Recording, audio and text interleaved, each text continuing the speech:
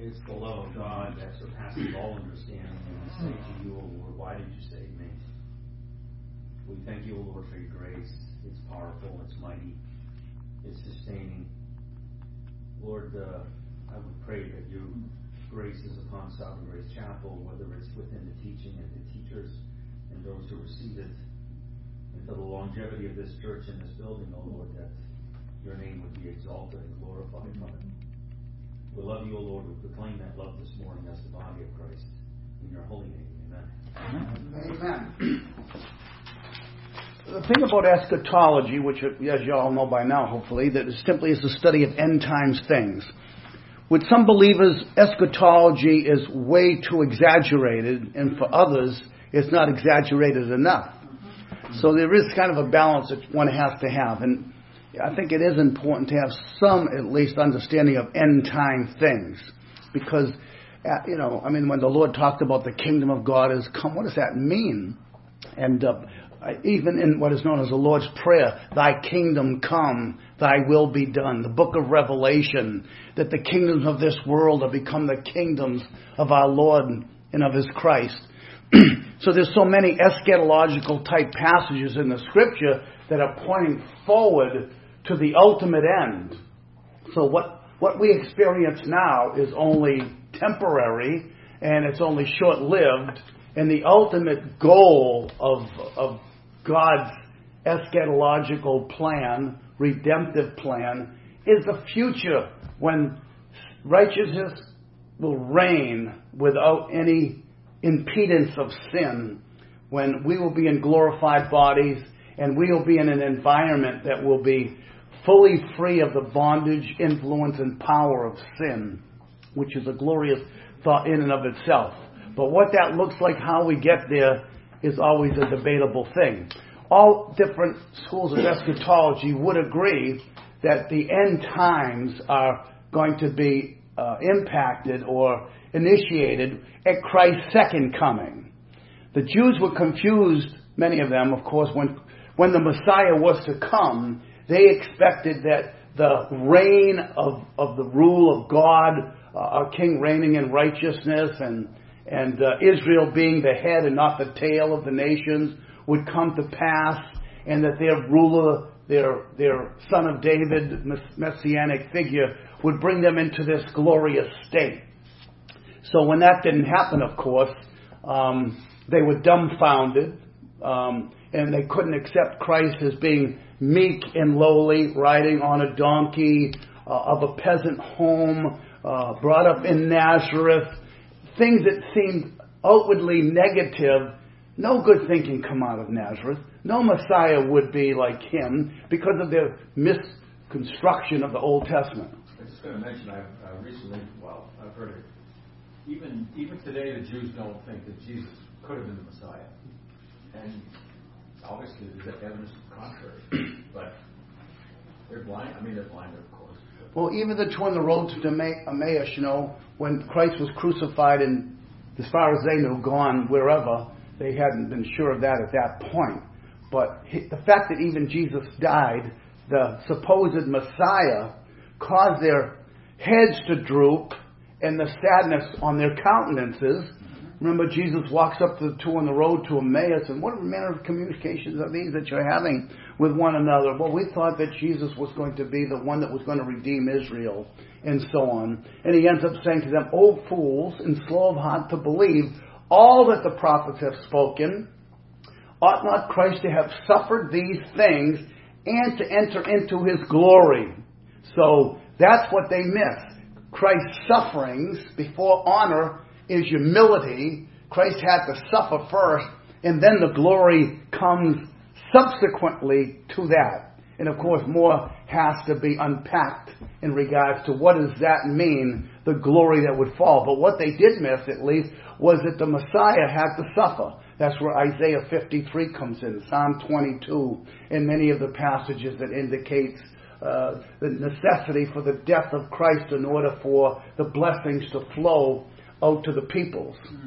So, just for starters, how many of you have had a strong eschatological view at any time in your life? Did you You had a strong view. How about you, Beverly? I think you look like the type that did. Who else had their hand up? Yeah. Pat? Because depending who you are associated with, as the scripture said, of whom man is overcome, of the same as he brought in bondage. I too was brought up in a certain school of eschatology that sounded very convincing. It seemed to give a good outline of the book of Revelation, understanding the seven churches as supposedly different sequences of time in church history, that we were now in the Laodicean period, but the Philadelphia period was a time when eschatology came to the forefront, and I will take you out of the hour of tribulation. It doesn't really say it's from the hour of tribulation, but anyway, a lot of those kinds of schemes, the seven dispensations of time, Schofield had proposed that. There were Bible prophecies that began. Bible prophecy, I would say, was never as big as it became as it did in the 1800s. And there was a teacher named Edward Irving in England who influenced John Darby, and Darby became what is known as the father of dispensationalism, which up to that point there was no suggestion really of there being a 7-year end of time tribulation with the Messiah, Jesus, returning prior to that, the beginning of the 7-year tribulation, removing the church from the world in heaven, or where they wouldn't necessarily say heaven, but they would say out of this atmospheric environment. That's where the meeting was going to be. Meantime, there would be tribulation on the earth. The 144,000 would be the Jews that would be going to be proclaiming the everlasting gospel. Many Jews would be converted. The nation would be revived, and Gentiles would be brought in as well. And then at the end of that 7-year tribulation, which is called Jacob's trouble, some believe that the whole 7 years are considered Jacob's trouble. Some think the second half of the 7 years is classified as Jacob's trouble. And they try to kind of cherry pick out of the book of Revelation different instances that would suggest possibly that at the end of the tribulation, that 7-year tribulation, that there's going to be extreme hardships, persecution, martyrdom, and so on that will take place in that era of time. And then it's concluded with Christ coming. Well, it's concluded with the Battle of Armageddon, and then Christ returns and then sets up his millennial kingdom here on earth.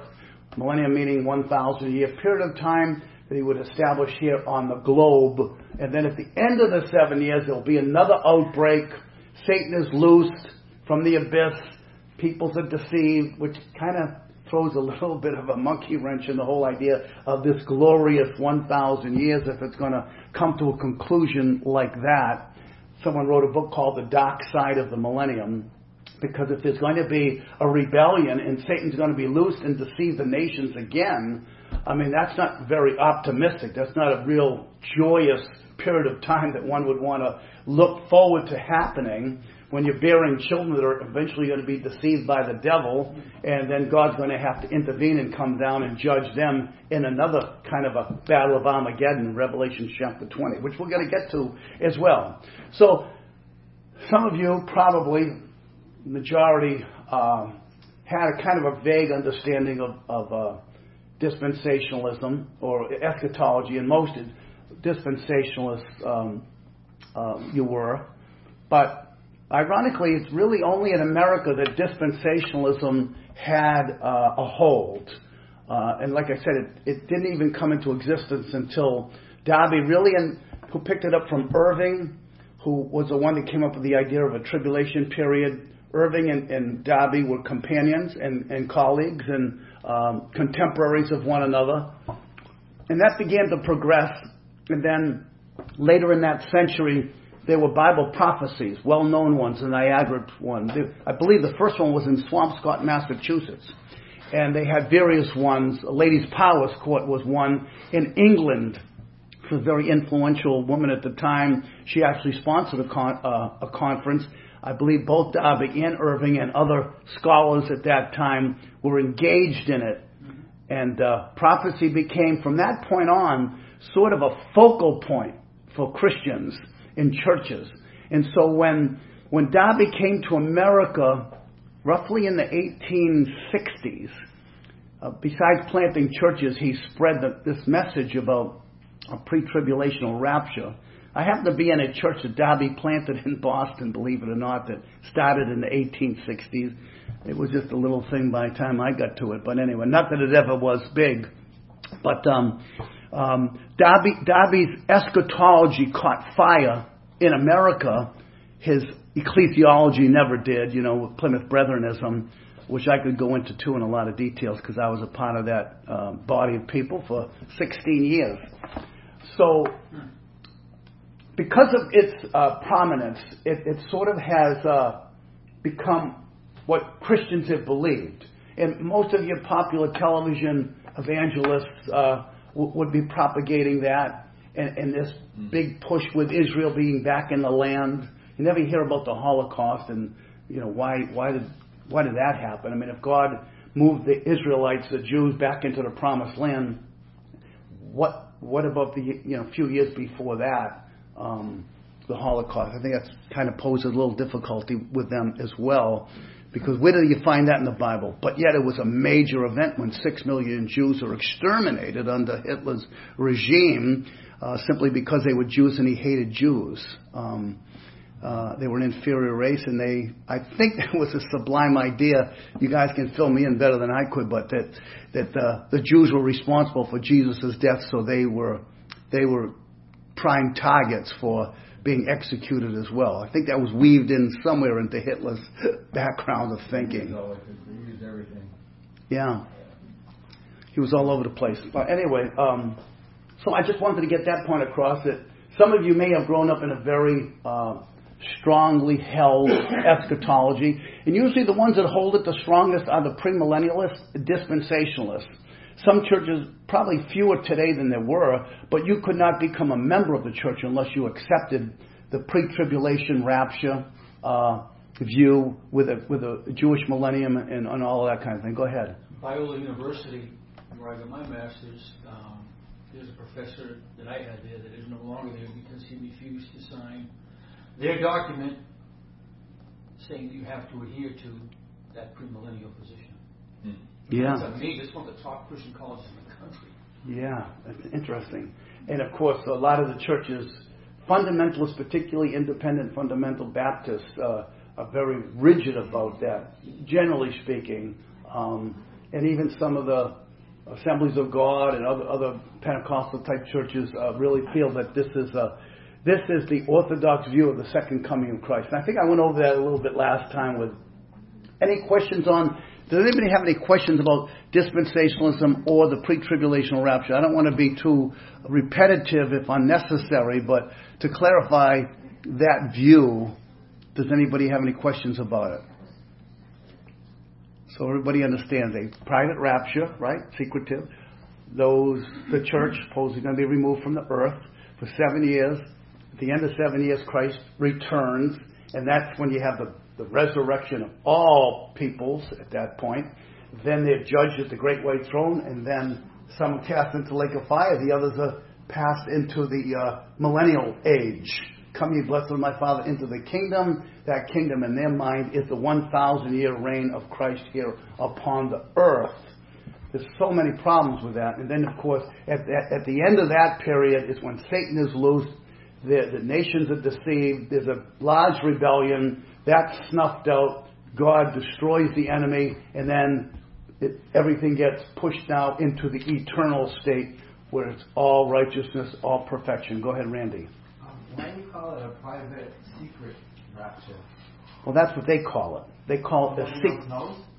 Pardon me? That other people don't know. Well, that's one of the ironies of it. How secretive can it be Right. that when somebody's driving, a Christian's driving a car and gets raptured, I mean, how many car accidents are there going to be? Pilots that are driving, piloting airplanes, and you can, it's just endless. Yeah, do you hand up, brother? I was going to say, when millions of people are raptured, then there's going to be people going to say, well, what just happened? And in my quest to try, I studied Bible prophecy for about 10 years. along with textual criticism, they were kind of hand in hand. Just subject of interest to me.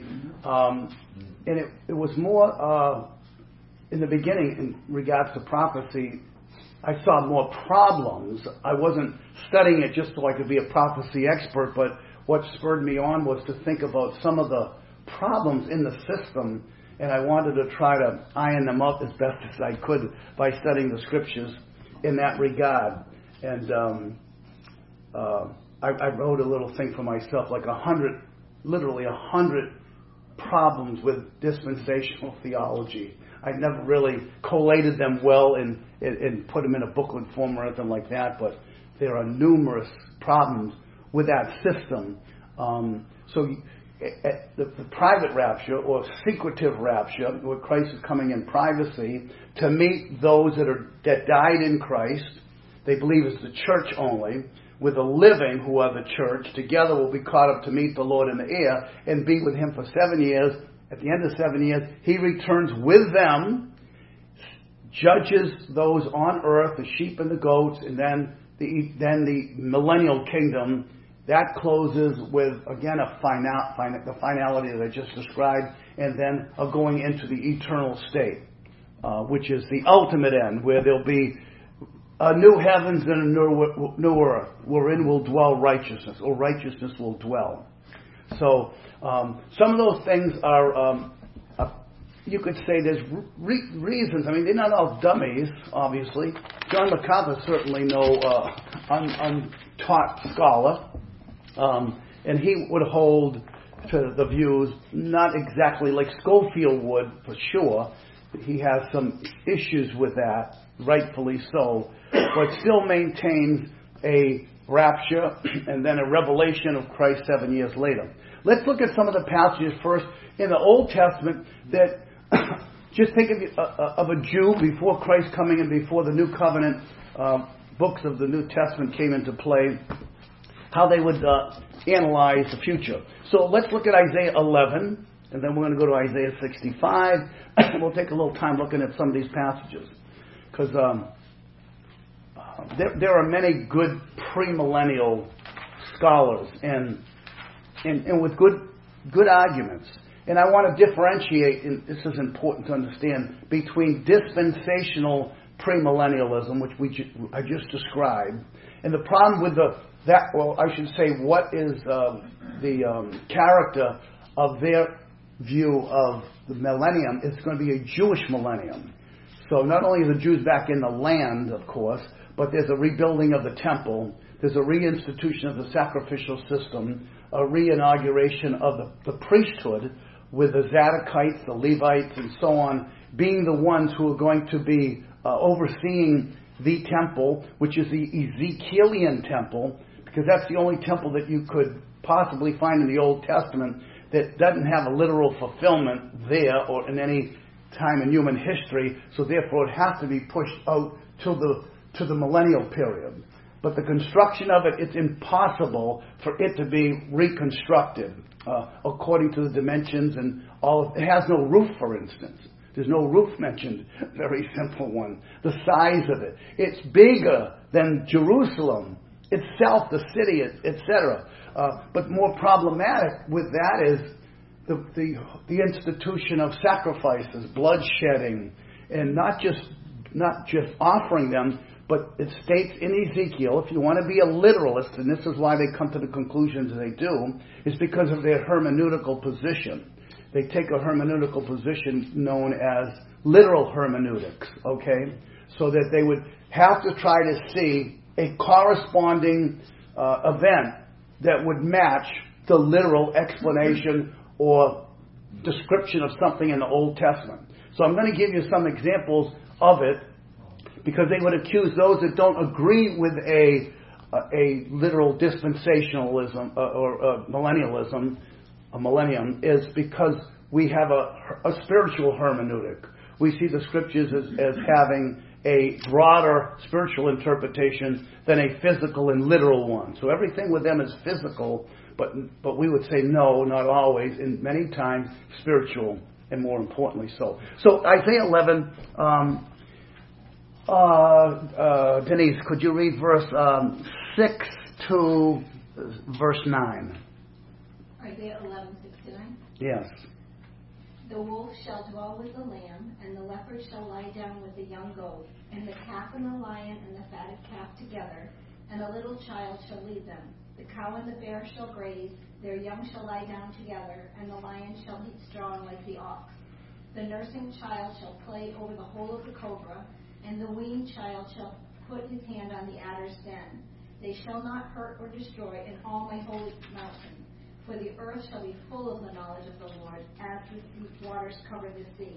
You have to admit that sounds almost like an Edenic picture right there, as it was in the Garden of Eden.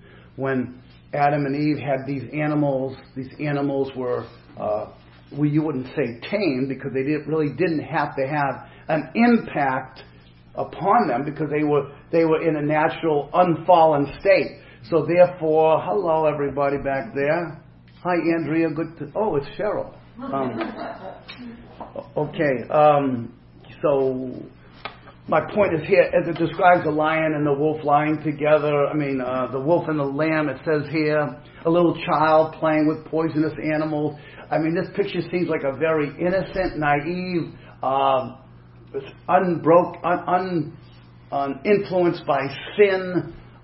This sounds glorious, and that's why it could be seen as portraying a golden age. And now let's look at another one, because there's a lot of them that we could look at. Chapter 65 of Isaiah, Patty. 65 of Isaiah. Just one verse here. So do you think that's literally going to happen then? Well, we're going to get to that. But I'm just trying to give you examples in the Old Testament where, if you have a literal hermeneutic. Now, the word hermeneutic simply means the science of interpretation. If the method that you use to interpret the Scripture in all instances is based on literalism, that this is going to be fulfilled to the T. And certainly they were. Jesus was born in Bethlehem at a certain time. This was going to happen, that was going to happen. He was going to be crucified, nails were going to be put in his hands. We can find a lot of examples of literal prophecies fulfilled literally. Okay? But does that mean that all prophecies have to be fulfilled literally to be considered fulfilled? And I think there's lots of examples that we could turn to in the New Testament and say, wow, look at what the New Testament does in treating Old Testament passages. That to me was a big, big key. As Augustine says, that the New Testament is concealed in the Old Testament, and the Old Testament is revealed in the New Testament. So these things work in balance with one another. So we don't, like John Riesinger said, dispensationalism cuts the Bible in half, the Old and the New Testament. In some cases, the other extreme is by leveling out the two testaments so that we have a continuity unbroken versus a discontinuity. And I think you have to have the balance of seeing what's discontinued from the Old Testament into the New and beyond, and what is continued. So that's a big topic of continuity versus discontinuity. Discontinuity, some simple examples would be, we don't sacrifice animals anymore. There's no need to shed blood because Christ is the Lamb of God who takes away the sin of the world. We don't have to have circumcision literally applied because the New Testament tells us that we are the circumcision. That's a perfect example of something literal in the Old that has its spiritual application in the New. And even the Sabbath, ones want to emphasize the necessity of having a seventh-day Sabbath rest because of the teaching of the Old Testament, whereas in the New Testament we have Jesus describing himself as the Sabbath keeper in the rest that we have in Jesus. So we have the Sabbath enjoyed with us all the time, every day. And the New Testament, of course, plays down the necessity. You observe days and months and years. I'm afraid of you, Paul says, that you have gone back. In the New Testament, Paul's treatise on days and months and so on. He says, he that observes the day, to the Lord he observes it. He that does not observe the day, to the Lord he does not observe it. So Paul is playing down the role and the importance that it was at one time, because there's a transition going on when we come into the new, that those things aren't acted out the same way as they would have been in the Old Testament. You follow me? If you have a question, just raise your hand or jump in, all right? No problem. Okay, we're looking at Isaiah 65:22. Susie, nice and loud back there. Last verse of Isaiah 65:22. Isaiah 65:22. Oh, no, I'm sorry, 25, not 22. Go ahead. The wolf and the lamb will be together, and the lion will eat straw like an ox. But dust will be the serpent's food. They will neither harm nor destroy on all my holy. So when you read a passage like that, you say, well, that wasn't happening in Isaiah's day. It wasn't happening in the captivity period. It wasn't happening in the return from captivity. It wasn't happening in the New Testament period, obviously. It's not happening in our period. So you'd say, well, when is it going to be fulfilled? Oh, it's going to be fulfilled in millennium. That's the catch basin for a lot of Bible prophecies. When you can't fit them into any of these eras, you find the millennium, you kind of pluck that out and say, well, that's when that's going to be fulfilled. Well, anyway, there is some reasonableness about understanding this that way. Go ahead. But then how would they respond to the fact that a sinner, 100 years old, shall be accursed? Yeah, what verse was that, brother? Back in verse 20.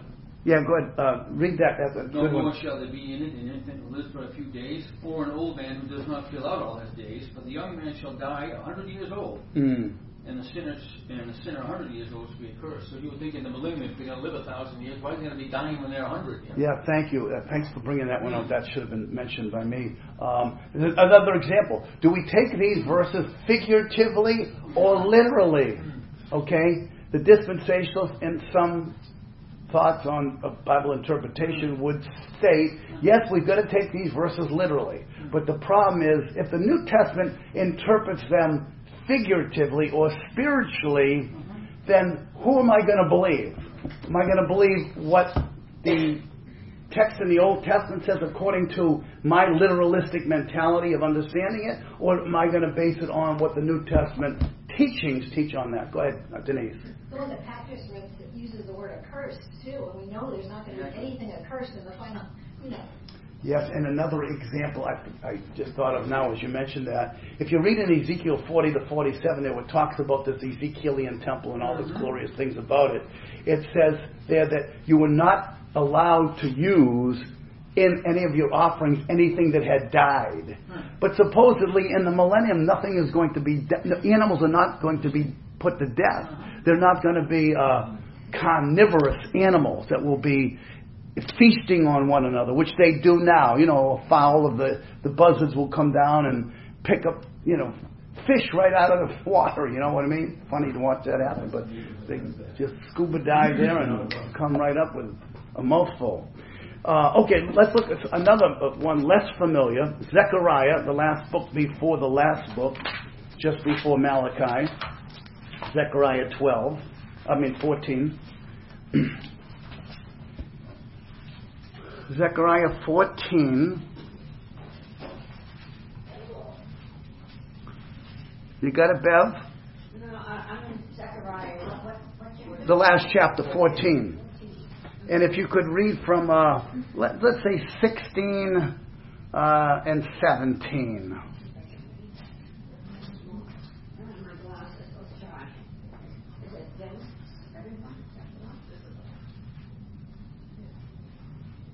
Everyone who survives of all the nations that have come against Jerusalem shall go up year after year and to worship the King, the Lord of hosts, and to keep the feast of booths. And if any of the families of the earth do not go up to Jerusalem to worship the King, the Lord of hosts, there shall be no rain on them. Yeah, that's just another example, and again, that brings up the idea of the prominence that ones want to place on Jerusalem itself. For instance, and you don't have to turn to this, but we were reading this at the conference yesterday. I was glad when they said unto me, let us go unto the house of the Lord. Our feet shall stand within thy gates, O Jerusalem. Jerusalem is builded as a city that is compact together. Pray for the peace of Jerusalem. etc. So that you can see where this sort of eschatology can be found in the Old Testament that sort of poses this prospect of a glorification on earth here that will be will have Judaistic characteristics about it. The thing is about this, though, is that when the scriptures were written, they were written to Jews who were understanding it in language that would have been within their vocabulary. But obviously the language is such that it's exaggerative, it's a euphoric sort of language, Edenic-like. So God was stating things in ways that the Jew would comprehend about a future glorious day. Now the big question is, were these passages, and we could look at more, Daniel chapter 9 is another problem, 70 weeks are determined upon thy people and upon thy holy city and so on. And again, this future idea of something glorious that is coming. One of the big questions is, okay, is it the church in the church age that we are living in? Could these passages have application, interpretation in the current state of the church right now? I'm not talking about 21st century particularly, but since the church came into existence. Things are mucho different now. Scripture says that God was going to gather out of the nations a people for His name. Acts chapter 15, right? That's something very unique. Whereas it was very esoteric and very confined in the boundaries of Israel and the land itself. Go ahead. So basically we're just reading. Those were all promised under the Old Covenant. Right. That's no more. Okay. But that doesn't mean that those scriptures don't have application for a day, either their day, which we can't see that. We know from what we know of the Old Testament that the lamb and the wolf weren't lying down together, and pictures like that weren't occurring in the pre-Christian era, nor are they occurring literally. This is the way to, I guess, best to put it. It wasn't happening literally in either the Old Testament or literally in the New Testament. But could it be written down in the Old Testament literally, but with a figurative spiritual interpretation in the New Testament? So we could look at a couple of passages in the New Testament and see the way the Old Testament is treated by the New Testament writers. And I can't place enough emphasis on that. You mentioned Greg Beale. I mean, him and D.A. Carson wrote a great book on, what's the title of that one with the Old and the New Testament? The big volume, $52 one. Yeah. I think it's the Old Testament fulfilled in the New Testament. Yeah, how the Old Testament is being fulfilled in the New Covenant period of time. For the literalists, that's bonkers to them. That's nuts. They can't buy that at all. They think that they've minimized the inspiration of Scripture because they've given it a spiritual interpretation, which brings it to a faulty conclusion. But let's look some simple ones. Let's go to the book of Acts, which would be a great place. Just for your information, too. The New Testament quotes the Old Testament how many times, Denise Gallant? I don't know. I thought you were reading books. You haven't come across that yet? No, but how about you, Susie? Only from you.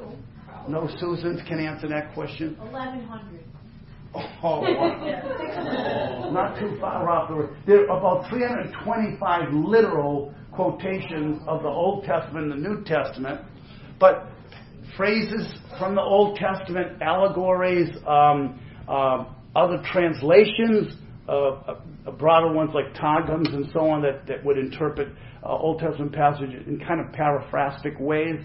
It totals close to 1,000, which means about 1/8 of the New Testament contains the Old Testament in one way or another, which tells you how important of a role the Old Testament has in New Testament understanding.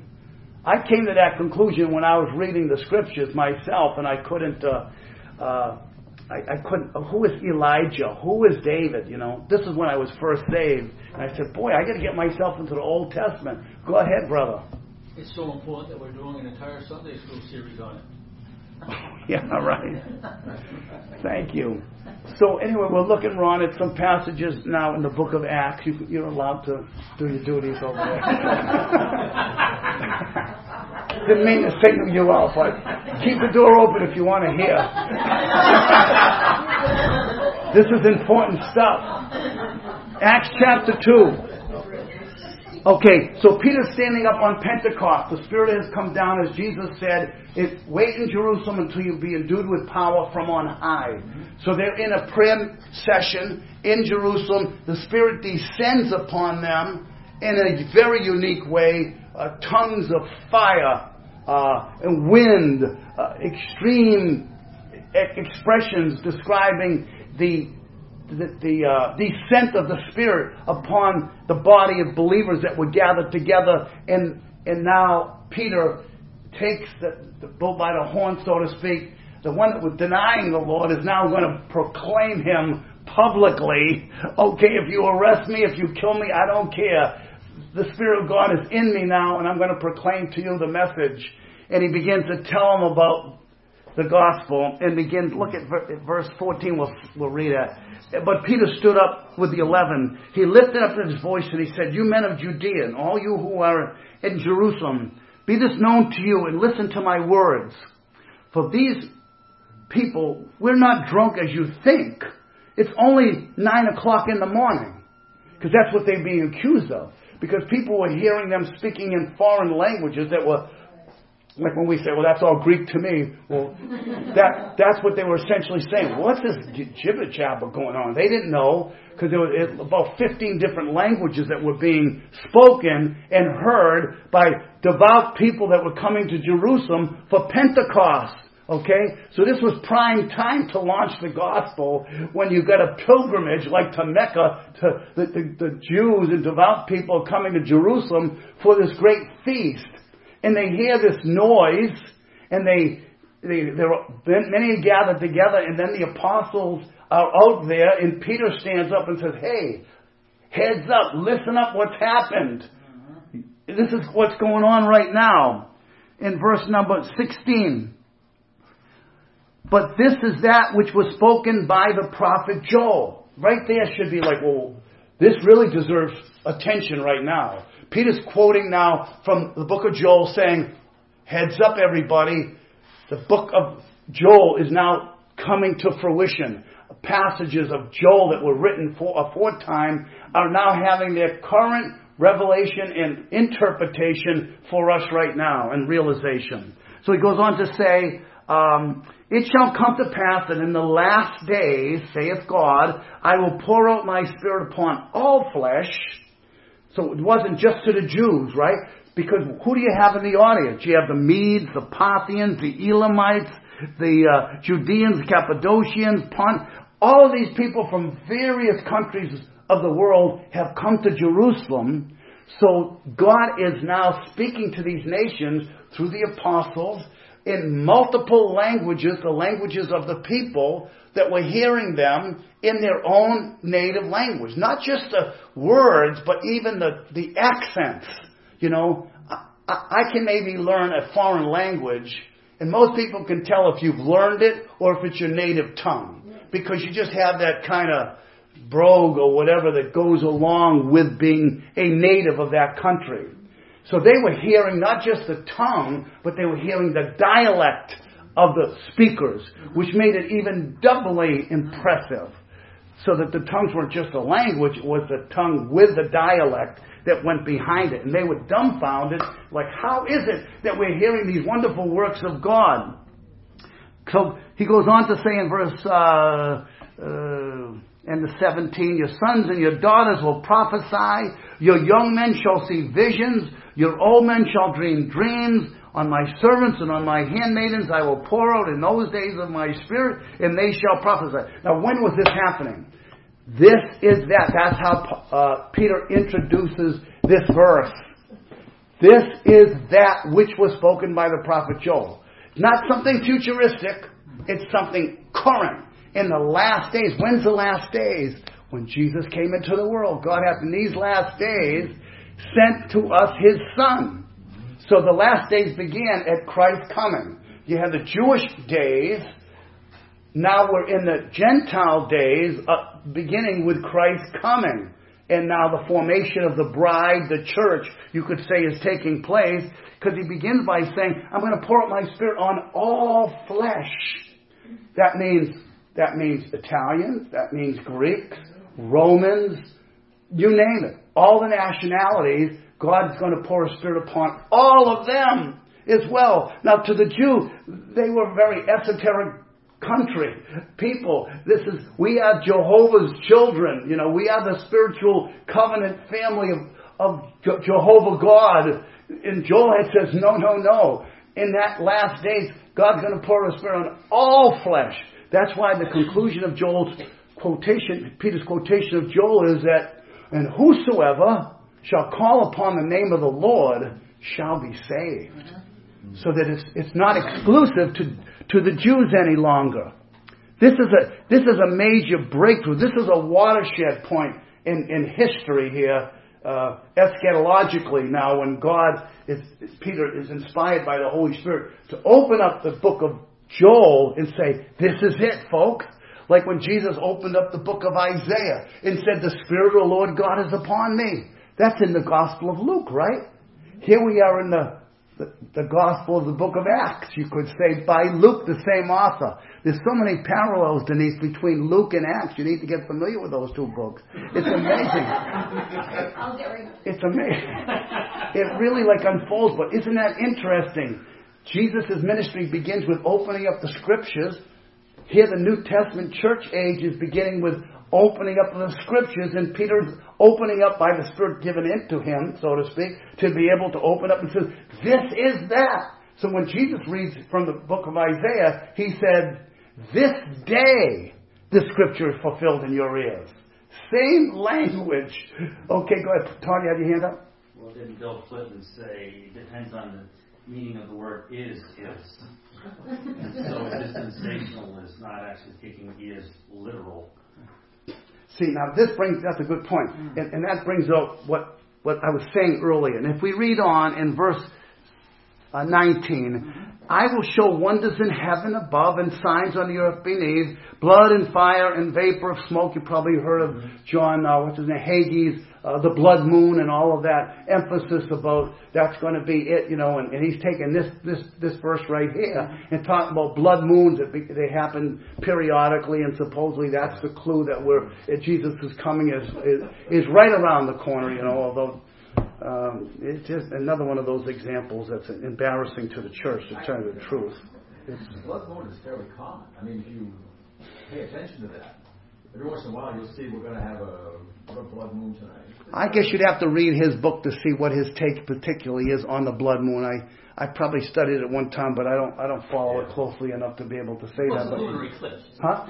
A blood moon is a full lunar eclipse. Right? Yeah, and that's rare, right? Yeah, I sent around that joke.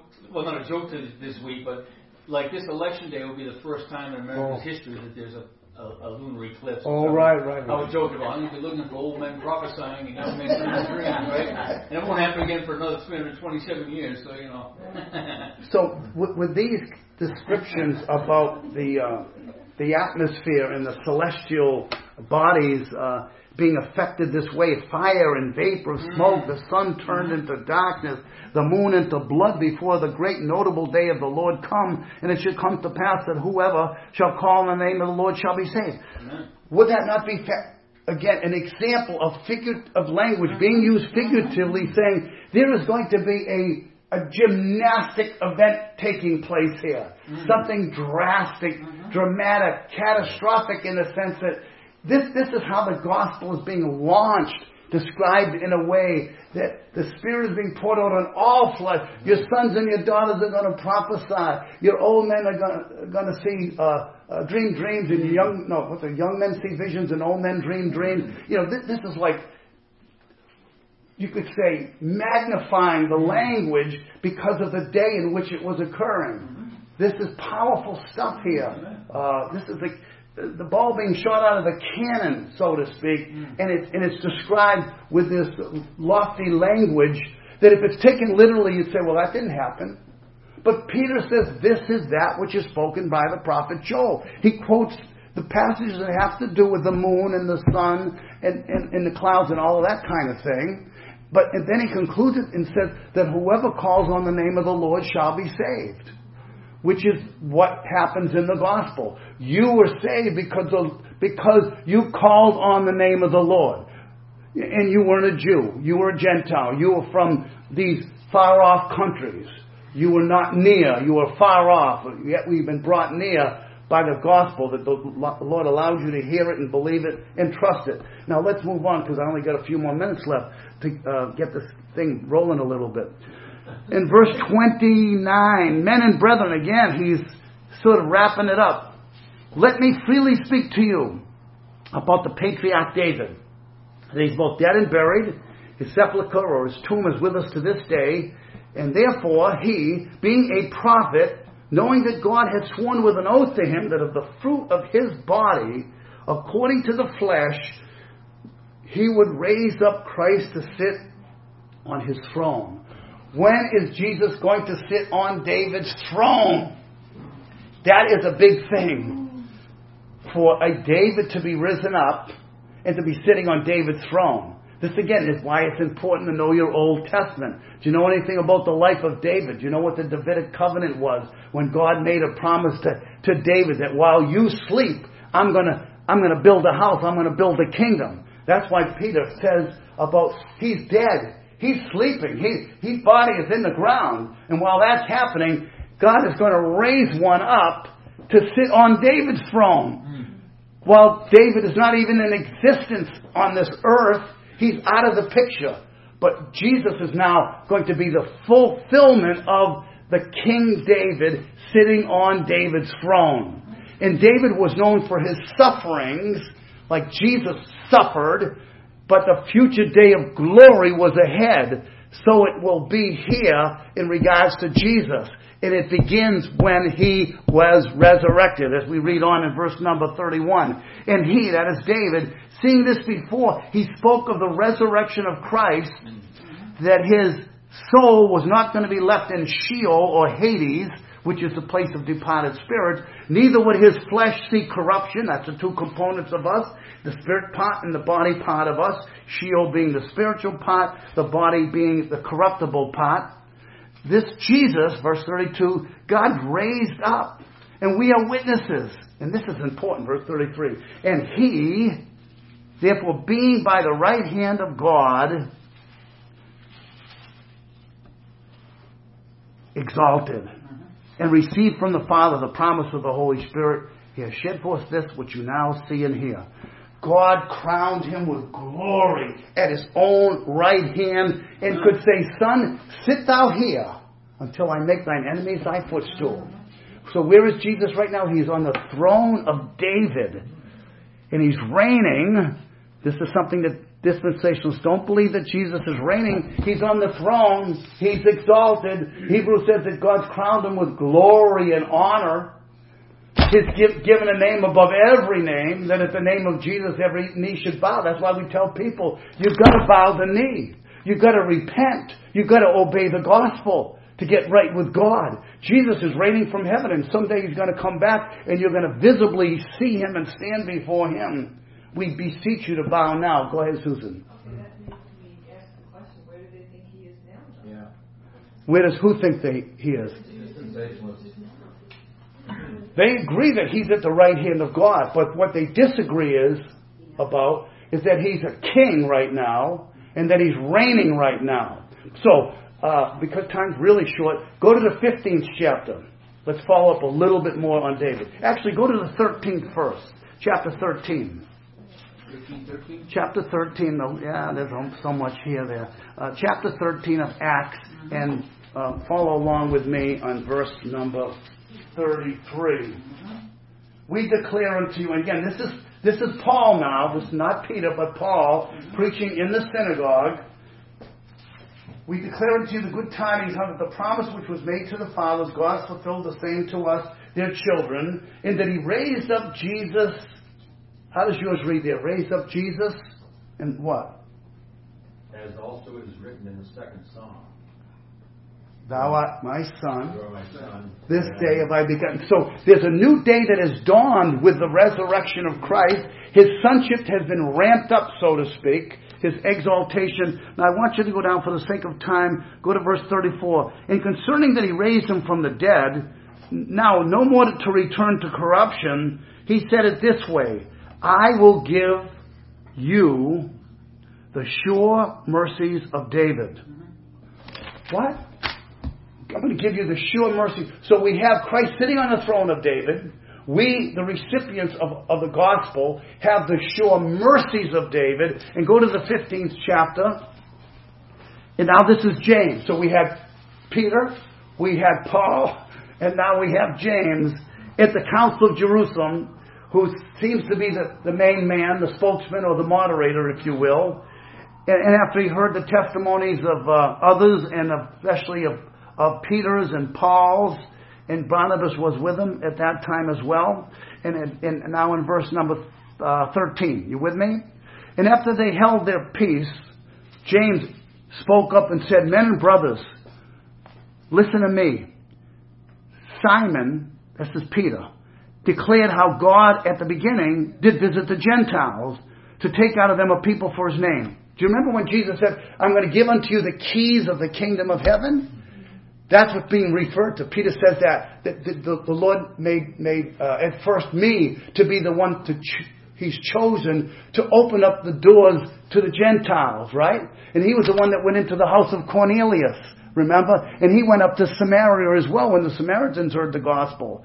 So Peter is now getting exposure to Gentile inclusion. He goes into the house of Cornelius with much trepidation, like, what am I doing here? I've never eaten anything common or unclean. These are four-footed beasts. I shouldn't be touching any of these unclean Gentiles. So he's going in there like, God, I know you. He's going to have to push him in. And he gets in there, and the Gentiles are falling at his feet, worshiping his feet because he's bringing the glad tidings, about to bring the glad tidings.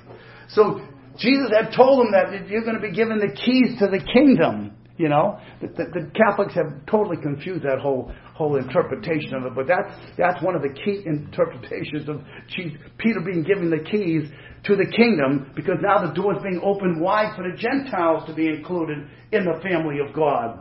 Okay, so let me read on with you now, verse 15. To this agree the words of the prophets. Notice that plural.